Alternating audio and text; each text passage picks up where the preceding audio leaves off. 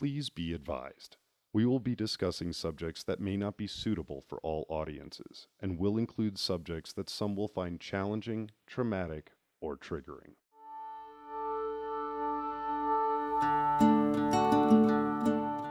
Welcome to You Don't Fight Alone, a podcast sharing the stories of those of us successfully living with mental illness and how we got here.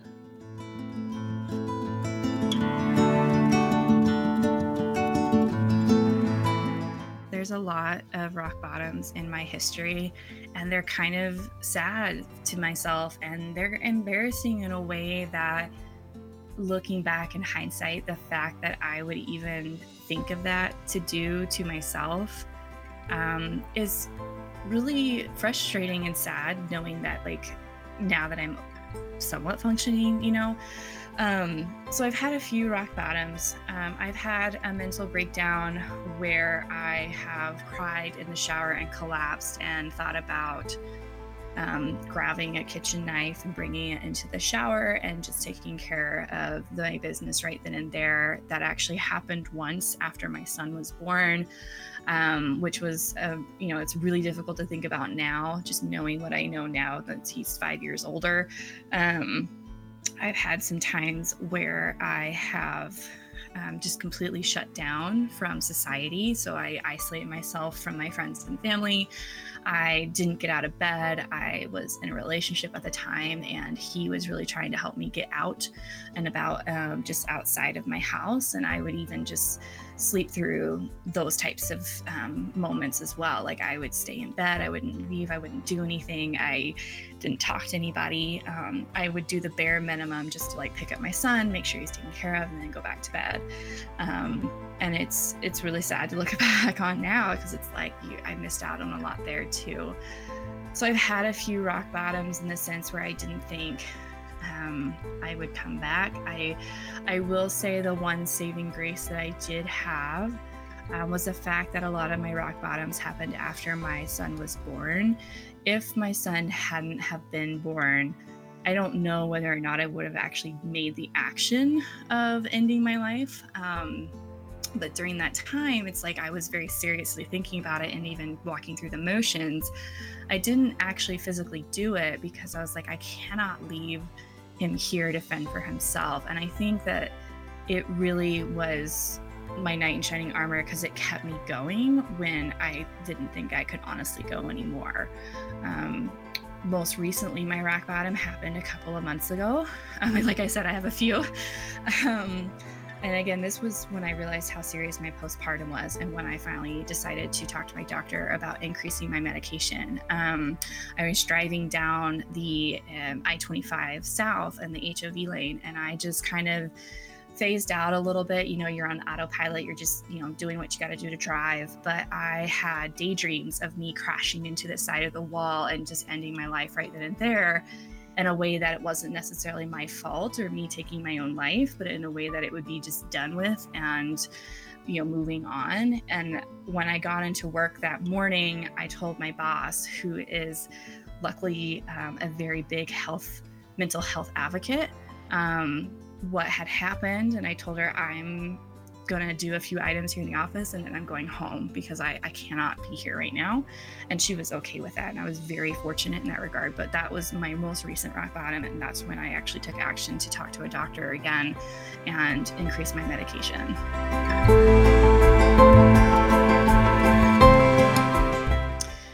My name is Kelly, and I've actually been diagnosed with a few things. I have a tiny bit of OCD. I have a very, very high level of depression and anxiety. My doctor actually joked about it a little bit, and they know that they can with me, but they were just like, for your age, it's tremendous. And I also have PTSD. I grew up really conservatively in a sense that I was sheltered. I grew up in Oklahoma in a Catholic family. We didn't really talk about these types of things, and you just didn't know about it really because it wasn't an issue or in the news. And quite honestly, I thought forever I was just OCD based on like, I am very tidy. I like things a certain way. I have my little rituals for like certain times of the day. And I'm thinking, okay, I'm just that type of person, type A OCD. And for the longest time, I thought that that's what it was. A couple of years ago, after I got out of a physically abusive relationship, about 6 years ago now, I went to a doctor just because I was having a really hard time getting out of bed and just functioning in society. And I told him about what was going on and just my everyday kind of scenario or my thought process. And they're like, you're not OCD. Like they said, yes, there's a little bit there, but you actually have an extremely high level of depression and anxiety. The fact that you're functioning the way you are even surprised them, because they don't know, at least at the time, the doctor mentioned that they don't have anybody in their practice that is about at the time, like 25, 26, that had that kind of anxiety or depression that they had treated before. So it was a surprise to them and a surprise to me because I had no idea. But it made a lot of sense when I finally found out about it. But I was just like, I've never been medicated before. I have no idea what to expect. You have all these stigmas, and they told me to go to therapy. And I'm like, I don't need a therapist. I'm not crazy. And they said, you don't have to have something wrong with you to talk to a therapist. Sometimes it's just good to talk. And I'm like, all right, I'll approach it from that perspective. Like, I'll just see what I can do. And my whole perspective on just mental health in general transformed in those years, to where I do like talking about it and being open about it, even in my professional life, because it's a little taboo in my professional world. But at the same time, if you aren't that transparent in talking about it, then you're just perpetuating that tabooness of, oh, that you can't talk about that. And I'm like, it impacts your everyday life. Like, you should be able to talk about it. So my perspective just did a complete 180 in the course of the diagnosis process. My doctor and I had a pretty good relationship. She was a younger professional doctor, and I am a very dry, sarcastic person who would, love to watch like The Office or Curb Your Enthusiasm. Like, it's sometimes not super great jokes are funny to me, I guess, because of that sarcasm. So she knew that, but because my chiropractor even jokes that like I have the back of an 80-year-old woman because my back is horrible. But she did it in a way that she knows that like I like to use humor in ways to cope with serious issues. And she knew that just based on my history with her. And she just kind of went into, I like jokingly is a little of a stronger word that I would like to use, but it's the easiest to kind of portray what that looked like. But she used humor in a way to lessen the impact of the news to me, knowing that it was a very big, eye-opening news to myself. I got lucky, honestly. Somebody who was willing to experiment with medication with me. I had to go through 3 different medications. I didn't want to be heavily medicated, even though they recommended a very high dosage. I wasn't willing to do that. I didn't want to rely on that. So she was really open to saying, okay, if you do this, you have to do therapy. Like, you don't have a choice if we go this route. So she was willing to negotiate, but still put her foot down to try to create a plan that would help me become more functional in everyday life, which has helped a lot because there are days to this day that are really tough. I currently have postpartum depression as well. I have a 13-month-old girl and a 5.5-year-old boy. And I didn't know that I had postpartum in my first post-birth experience. I just thought it was me just, kind of being a new mom and being a single mom just out of an abusive relationship. I just kind of thought that's what it was. And then as postpartum depression became a lot more out there in the world, and actually talking to my doctor after my second born, she's like, yes, you do have postpartum. Like, you need to address that as well and adjust your medication for that time being as well. And that's something that we're currently doing, because even though she's 13 months old, I'm still very much in it. And I found out that apparently postpartum can last upwards of 2 to 2.5 years after baby's born, which I did not know. And I'm living that right now. So it's a real thing.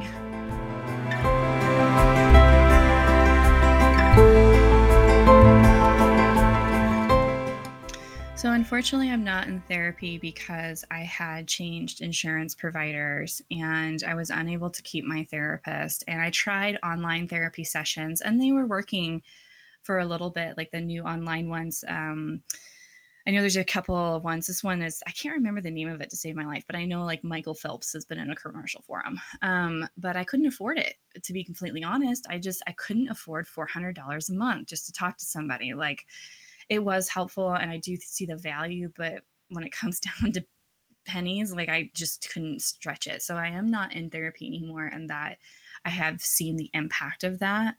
Um, when wanting to talk to my doctor about increasing medication, it was really just grappling with my ego and realizing I can't do this alone anymore with what I have. I've had 3 different doctors in the course of my 4-year span in Denver, just mostly because of insurance changes. It's interesting enough because all 3 doctors and my therapist have been pushing me to have a higher dosage of my medication for the longest time. And it was really coming to terms with that. I do need that extra help. I can't be egotistical anymore thinking that I can do this. Like I'm failing at this right now. So I messaged my doctor. Luckily, I'm on a plan to where I can do it remotely instead of having to go in because they're just a pain in the keister to get into. But I was able to message them and let them know what's going on and just saying, like, I am not in a good place anymore. I cannot function. It's been recommended that I up my dosage, basically doubling my dosage, and that it's in my record multiple times. And he had access to that and he agreed. I did the assessments as they always do to just track the progress. And he agreed to do that dosage increase and decided to say, okay, we'll check in so many months and see how that's working for you. So the conversation was easy in the sense that it was just, I think the record spoke for itself and the doctor was like, okay, if she's willing to do it, then I'm fine with doing it as well. So it wasn't a hard conversation to have, but the hardest thing was coming to terms with my own ego and saying, I do need the help. I can't manage this anymore on my own, given the little help that I have, and I just need more of that help.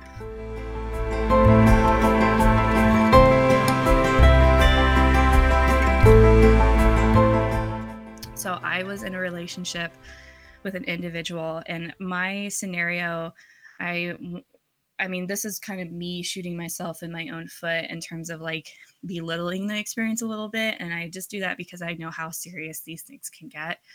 I was in a mentally, physically, and emotional abusive relationship for about a year. The person did try to kill me a couple of times while I was pregnant. But at the same time, my parents saw the signs of like when I came into some family function with bruises or wearing long sleeves. My mother, apparently, I didn't know this, but my mother said that she had had training around abusive relationships because apparently her mother, my grandmother, had been in physically abusive relationships before. And so she actually has gone through like that before and knows the signs, and also received special training outside of just her own livelihood, like her own life experience because of her involvement in nonprofits. And she's like, I see what's going on. I know what's happening. And it took about 2 interventions with my mom and my dad. It was by the 3rd intervention and the 3rd time that a big physical altercation occurred while I was 6 weeks pregnant, that I finally got a wake up call where I was like, I can't do this if I'm pregnant. Like, I gotta get out of this. So 3rd time's a charm, luckily. But I say that my scenario was different in the sense that my parents were able to financially support me getting a lawyer, getting a protective order, making sure that I'm separated from that individual. Also making sure that we kept all documentation with the child off the record with his name no longer involved. So that way I could have a separation. I had a lawyer who was very good at making sure to lay the foundation of doubt of whether or not the child was his, because he was a very manipulative person and just always accused you of doing something wrong. So it was pretty easy to convince him doubt wise. Like if he wanted to pursue parenting rights, he would have to go through that process instead of just saying like, yes, you're the parent. So I was very fortunate in having support to get out of there. And if I wouldn't have had that, I don't think I would have seen what I saw. So he, like the big altercation that happened, I remember it like a slow motion movie picture, honestly. Excuse me. It was March 3rd. It was after a outing for a restaurant opening. And when we got back to our apartment, I walk in the door and there's like a kitchen island, and I turn around and I don't really know why, but I get pushed to the ground pretty hardcore, where like I'm getting pushed into the side of the granite countertop on the island and pushed to the ground. And he leans over me and lights a cigarette and starts to like blow smoke into my face. And he didn't actually put the cigarette out on me, but he had it hovering to where like the ashes fell. And I remember him yelling at me, and I clearly remember calling for help, and none ever came. And I lived in an apartment, and to this day, I just wonder, why didn't anyone say anything? But because the cops could have been there easily. But then he went outside with his dog. He had a pit bull, I remember. And I ended up going into the bathroom, and he came back into the bathroom and pulled me off. I was sitting on the toilet crying, and he pulled me off the toilet, and I was holding onto the towel rack, not wanting to be like taken. And we ended up pulling the towel rack off of the wall when he did that. And there was a knife in his like pocket, and he took it out and like threatened me with it. And then shoved me across the bed, where I fell on the other side of the bed, and started choking me to the point where I passed out. And I woke up the next morning with a couple of bruises on my back and my legs. And I don't really have much clarity of what happened, like the conversations or the yelling. Like I just remember those like high points of the back and forth. But it was not a fun experience. But it was the next day that I realized, if I'm going to have this baby, I can't do that to them or myself. And that's when I made the call to my parents and said, I need your help to get out of this. And I think they were more relieved than anything else to finally hear that I was accepting my situation and wanting to have help to get out. But that is where it comes from. I didn't talk to anybody for a year after that. I couldn't make eye contact with anybody of the opposite sex. I still have issues to this day of making contact or eye contact with members of the opposite sex. I've come a long way from that aspect of it, but I didn't want to be near anybody for a very long time. And luckily in that time, I learned a lot about myself by being isolated. I realized how codependent I was. I realized how that codependency led me to date the type of people that I date that were very manipulative and very emotionally abusive, but never physically so until recently, and I ended up getting my protective order for 5 years. My 5 years are up as of this last January of 2019. And I had a little bit of a panic attack when that happened. I was like, oh my God, what am I going to do? My partner assured me, he was like, it's been 5 years. You're not even on his radar. Don't even worry. But I moved states since then, so I'm in Denver now. But it's something that really bothers me to this day. If I see a white Chevy Avalanche truck, I get a little mini panic attack. And it was so bad in Oklahoma that not only was moving part of just my career opportunity, but it was a big underlying reason to move out of Oklahoma, because I couldn't even drive down the road without having a panic attack by seeing a singular truck. So that's kind of where that PTSD comes from. You're like a horse running a race with your blinders on. You don't realize what's going on because of the world they build around you. I had no idea how isolated he made me or how I was being controlled. If you have somebody who has that kind of experience, all you can do is just be there for them at the drop of a dime. If anything happens, whether it's in place to stay or, like you need to come over there with a gun or whatever that might look like. But it's one of those things where they're never going to find out unless they find out for themselves, because you can do everything right and they'll never believe you. And that's who I was. And it took that extreme of a scenario and being pregnant to make me realize that. And I don't think if I wasn't pregnant, I would have really seen that. I would have just, I don't know if I would have kept going or not. I would like to think that I wouldn't, but at the same time, knowing who I was then, I don't know. I know the pregnancy played a big role in me deciding to, frankly, grow up. And you just kind of had to when you're going to be a parent.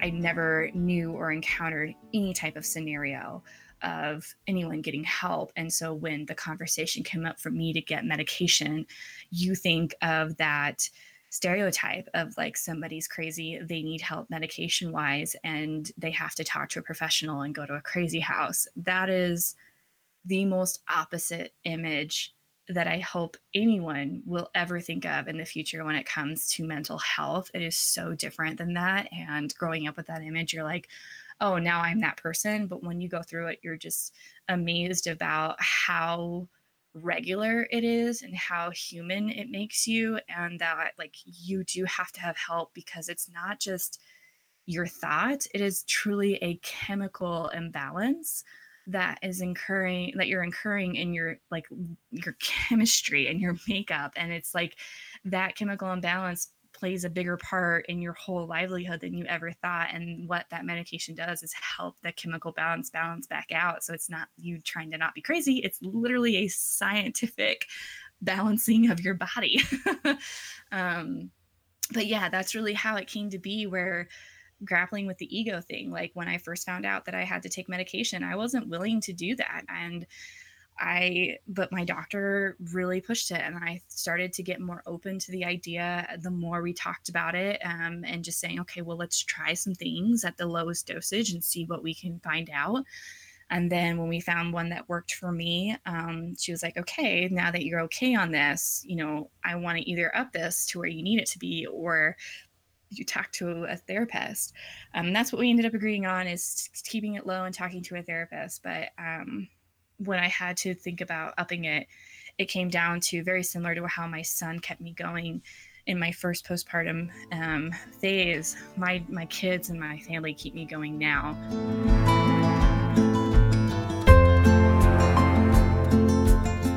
I was unemployed at the time. I got laid off from a contract. I didn't have really anything else going on. I was feeling my not initially a midlife crisis. I think they call it that quarter life crisis scenario. I wasn't, I was a few years older than that, but at the same time, I didn't know where I was going. I didn't know what I wanted to do. I was like, all right, if anything, hopefully I can get to the root cause or just kind of work this out, because I don't like the way I'm feeling now, and I have the time to invest into it. So honestly, I think the biggest thing that people really underestimate is the relationship you have with your doctor. And if you are very open and honest with them and are not afraid to tell them the truth of what's going on, if you're lucky enough to have somebody who cares, and most doctors do, they will work with you to find something that's comfortable for you. And I was lucky enough to have one of those doctors, because I wouldn't have ever pursued a therapist or, really doing medication without her kind of pushing it in a way, because I just would have never made the conclusion that that's the help that was needed. And she was absolutely right at the time. It is the help that was needed. I noticed where a lot of the depression and anxiety stemmed from.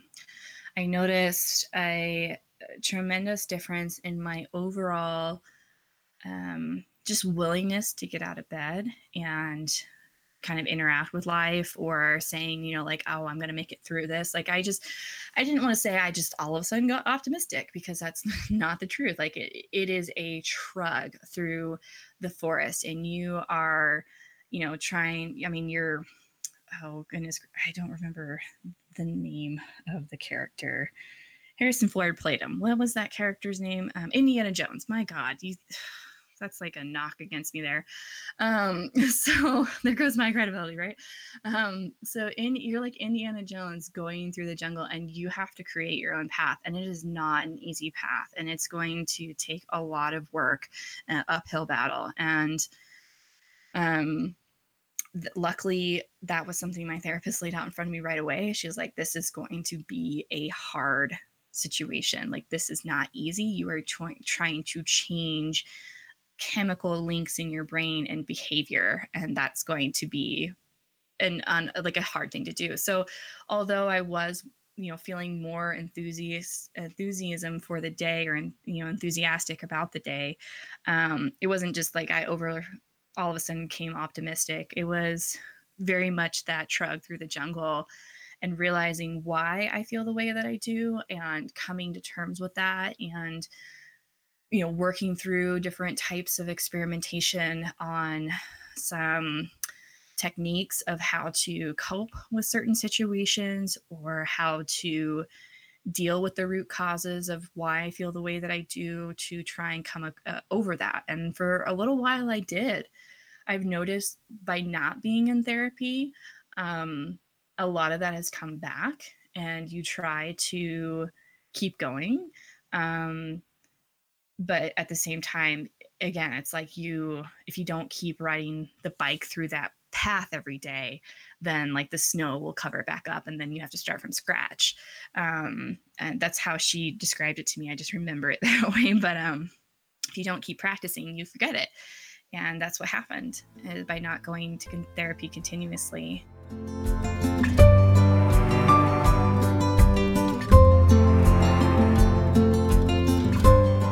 My partner and I, we've been together for going on, like, just as friends, we've known each other going on 5.5 years. He wants to be helpful. He, always is trying to know what he can do to keep me going. But he has made it very clear that he doesn't know how to help. He doesn't know what to do, because he doesn't know what it really is to deal with this.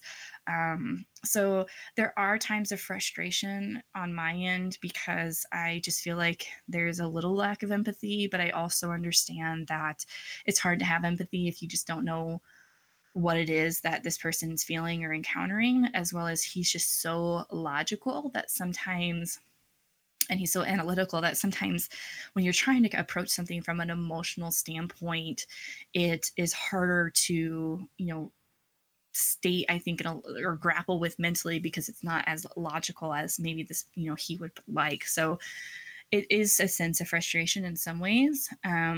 But at the same time, I do think he's trying to be as understanding as he can be, but I don't think he truly understands what it means to deal with a mental illness or like a diagnosis.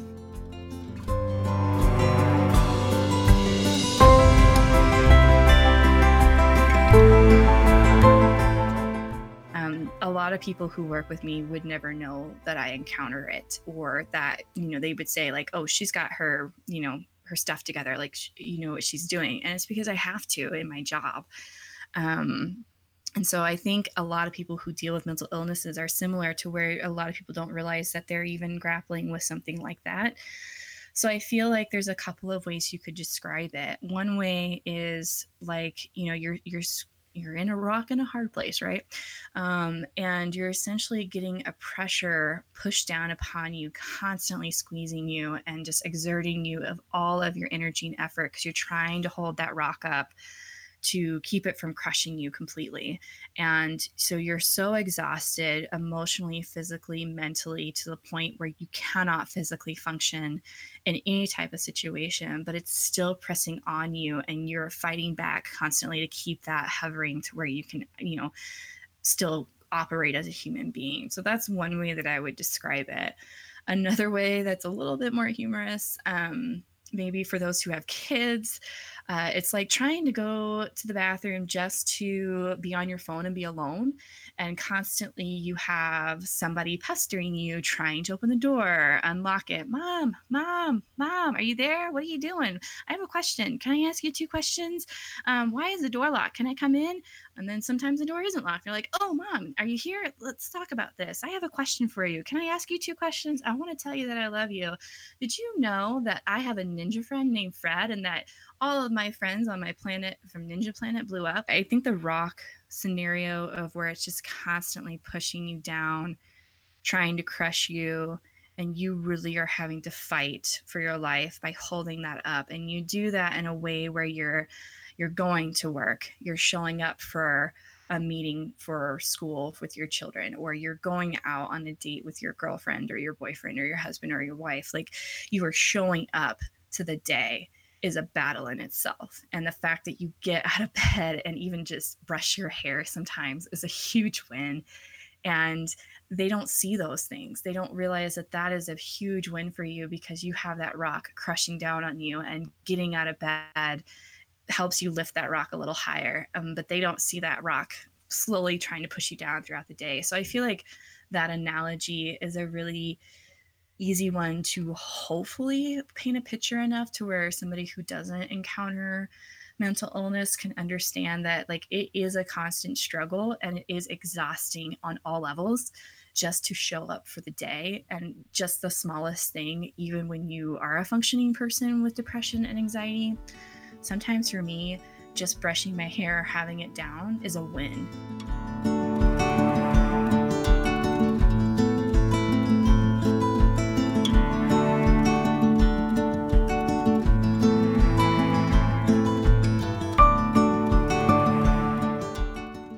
Just because you're an individual struggling with a mental illness, that does not define you or make you who you are. And I don't think it defines me. It is definitely a part of me and something I tackle with every day. But like, I am a better person because of it. I am more aware and self-aware because I have to actively be self-aware to get through the day.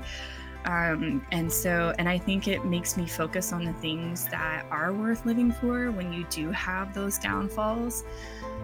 So I would like to add, honestly, that it just because somebody may be having this, or somebody you know has it, or they go to therapy, or they take medication, or whatever that might look like, it does not make them or define them. It is a part of them, but that is not what you should ever focus on. It only makes them a better person. The fact that they are aware of it and they're managing it or trying to make it better, that just makes them 10 times better as a person than it does by defining them just based on something that is, a title like mental illness.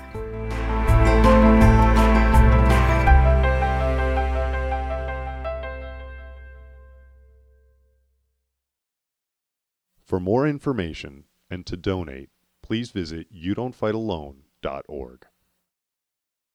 You Don't Fight Alone is sponsored in part by Mentally Chill, an improv team talking about mental illness and how it's so hard but no one likes to bother anyone about it. Be prepared to be bothered. Find them on Facebook.com/mentallychillimprov, Instagram @mentallychillimprov, and at Voodoo Comedy beginning this September.